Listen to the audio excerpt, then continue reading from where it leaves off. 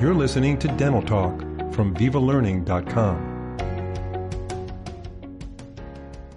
Thanks for joining us for this Viva podcast. Today we'll be discussing a new way to think about post and cores for the modern dental practice. Our guest, Dr. Chad Duplantis, has been in private practice since 2000 in the North Fort Worth, Texas area, treating all ages with an emphasis on restorative and aesthetic dentistry. Dr. Duplantis, it's a pleasure to have you on Dental Talk. It's a pleasure to be here. Thank you for having me. Yeah, and for those of you listeners who have not listened to Dr. Duplantis' previous podcast, and he will be doing more going forward, but he has already completed one on resin-modified glass ionomers. He talks about that in one of his episodes, so feel free to tap into that one. As I mentioned in my introduction, we're going to be talking about post and cores today. So let's begin with Dr. Duplantis. Do you place a lot of posts in your practice? It's a really easy question to answer. And the answer is no. I try to avoid posts at all costs. I've never really been a fan, but sometimes you have to. So I actually, way back in my days when I was an endodontist, developed a post. It was a titanium alloy post, and it eventually was sold to Premier Dental called the Integra Post. But the research that we did showed that the post really obviously does not strengthen the tooth by any means, but it is retentive in the fact that it ties in the forces that are placed on the normal forces of mastication. It kind of carries those forces down into the root system, and it takes them away from the ferrule area where you want to protect your margin. So from that aspect, post can be somewhat retentive and also distribute the forces well. So it protects the margins of the crown. But in your case, it depends on how, what kind of preps you have and what kind of adhesive systems you have. Of course, back then we didn't have the adhesive systems we have today. But let me ask you this. Are there certain clinical applications where you would place a post? And tell us about the attributes of a system that you would use in those clinical cases. It's just like anything else in dentistry. There's certain things that we love doing, and there's certain things that we don't really like doing. There's certain things that we try and do all the time, and there's certain things that we avoid at all costs. And I think, posts fall into the category of things that I try and avoid because I've just never really had great success with posts in dentistry. One of the common misperceptions of a post is that, a lot of dentists think that the post is there to retain the crown, and it's really not. The post is there to retain the buildup. And, another problem that I've had with posts is that, I've had posts come debonded, and, the post comes out with the restoration. However, I'm going to use an example yesterday. I had a gentleman that's just been having kind of a time with some dental work that he had done elsewhere, and he's been coming to our practice, and he fractured tooth number 7 off at the gingival level.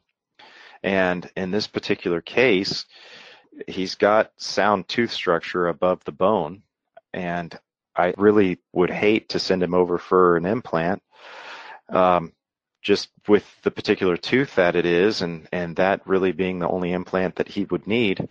So I feel that in that particular instance, as well as others, that a post is going to be indicated. You got to look at the bone level. You got to look at the amount of tooth structure above the bone level. And you've got to take into consideration that even in some instances that you may think that the implant's a better restoration, you've got to give the patient choices. If they want to choose to save their tooth, then a post is unavoidable in those circumstances. Mm-hmm. No, that makes total sense. And when you're talking about the relationship of the tooth structure above the attachment apparatus, you're saying that without having good tooth structure to prepare your final margin on, if you don't have that, then you need to either do a crown lengthening or not do a post at all. Is that what you meant? Exactly, so that you can maintain one of my favorite words in dentistry, the ferrule effect and biological width. Right. With, and in this case that I'm speaking of yesterday, we're going to be able to maintain both of those, and a post is going to serve adequately, or a post-like product is going to serve adequately in a patient such as that. Mm-hmm. Yeah, and you're absolutely right. The post is there to retain the core, but in addition to that, it ties the core into the root system so that when you have those forces generated through the crown, they're carried into the core and then carried down into the root system, which is exactly what happens in the natural dentition. You don't want all the forces up high in the coronal area. Absolutely. Yeah. Absolutely. So that's interesting that you mentioned that. So you had a case yesterday that you needed a post. What post did you use? I mean, what's your typical post that you put in there? We've got fiber post, metal posts, and I've tried them all with limited success. Back when I was in dental school, they had those posts that actually screw into the root, and I don't think there's anything in physics that tells me that that's going to provide a lasting restoration, although they've been used for years. What was it? Was it the Parapost years ago? The Parapost was the standard passive, and FlexiPost was the screw-in. The screw-ins were, to me, like, that they, as an endodontist, I just abhorred them, but people use them. Yeah, they do, and we'll still see some to these days that patients have lasted 20, 25 years with them or longer. Right.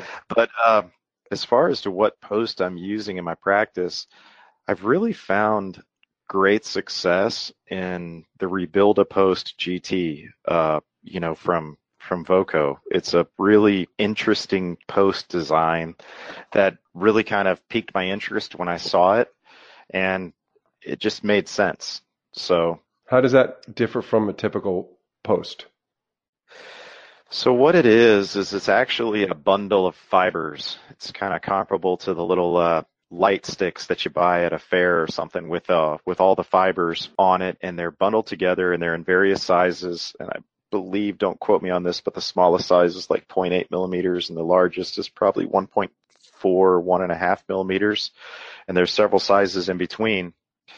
And you can really be conservative with your preparation, which has always been a concern for me when prepping for a post space, especially, let's say you have a ribbon-shaped canal and it thins out, and you go in there and you bore that canal out, and you may not know until several months later that you've either gone straight through the side of the canal or you've created a fracture when prepping that canal.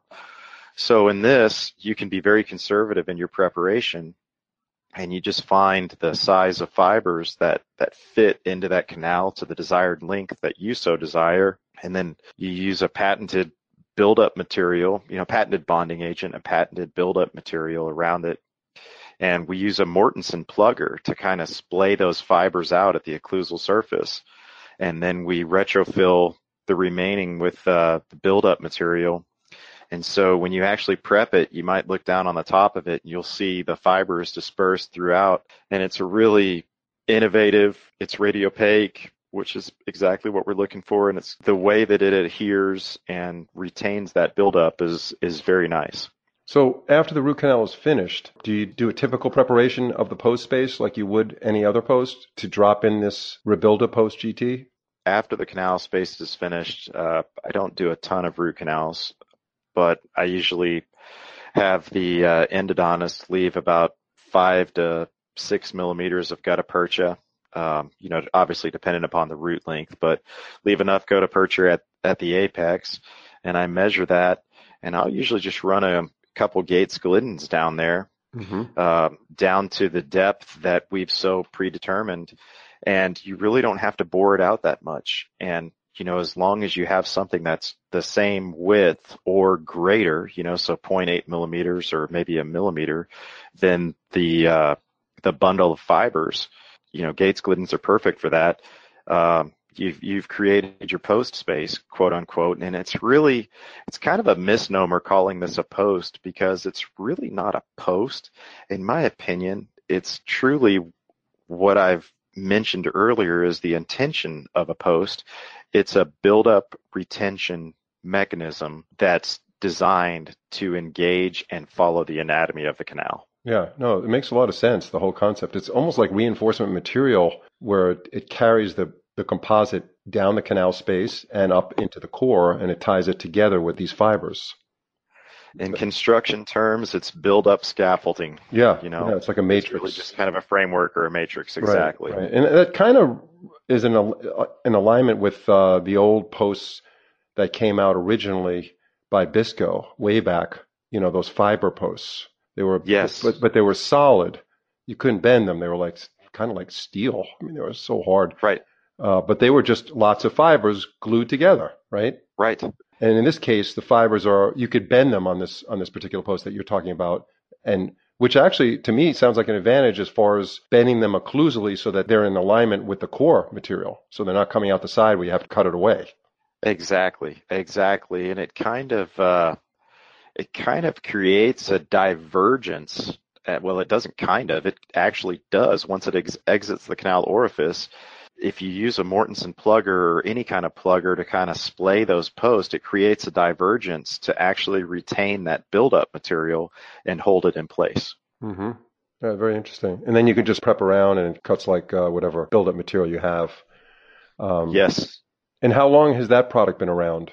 It has been around a few years, at least 2 to 3 years. Yeah. So, and I think what really turned me on to it is Dental Advisor did a great evaluation of it, and it was received very favorably.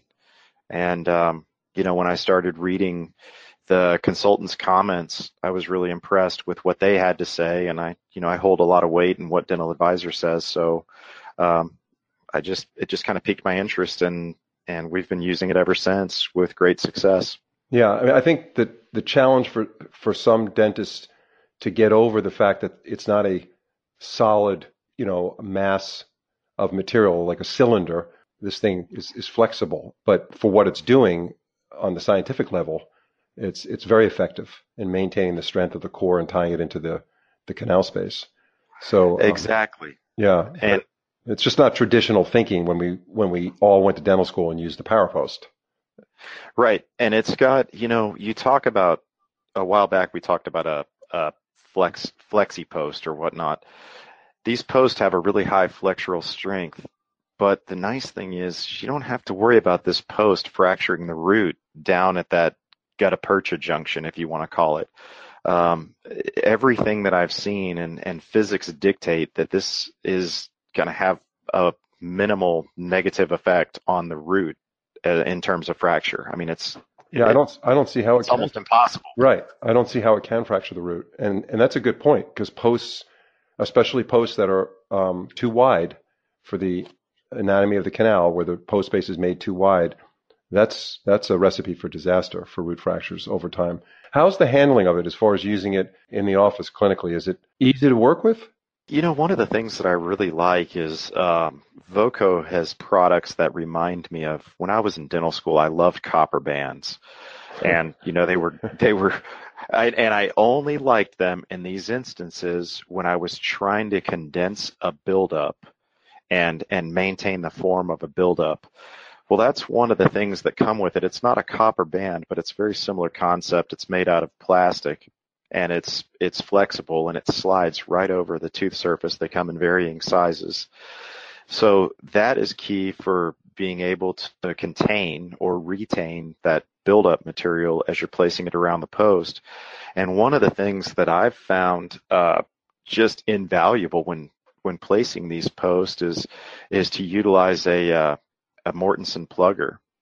Mm-hmm. And that really seems to help to kind of splay those fibers out a little bit, especially at the incisal edge. And the buildup material is dual cure. Been a great material, and it bonds really well. The core material is flowable enough that you utilize it in the canal to retain the fibers in the canal as a cement. Okay. Comes with a really nice delivery micro brush that's kind of the same shape as the Mortensen plugger, so that you can deliver that dual cure adhesive material into the canal. And then you utilize the plastic matrix to wrap around the tooth. The kit that's provided with it is really foolproof, and the directions are real nice that come with it as well. Nice. Yeah, it sounds like your ultimate goal is to get a nice monoblock in there. Yes. Without any voids, and without yes. without the risk of a root fracture, which is a major thing. That's a big thing. Yes. Yeah, that sounds cool. I've never used it, but I know we talked offline, and I asked you personally what product do you use, and you mentioned it, so I wanted to cover it in this podcast.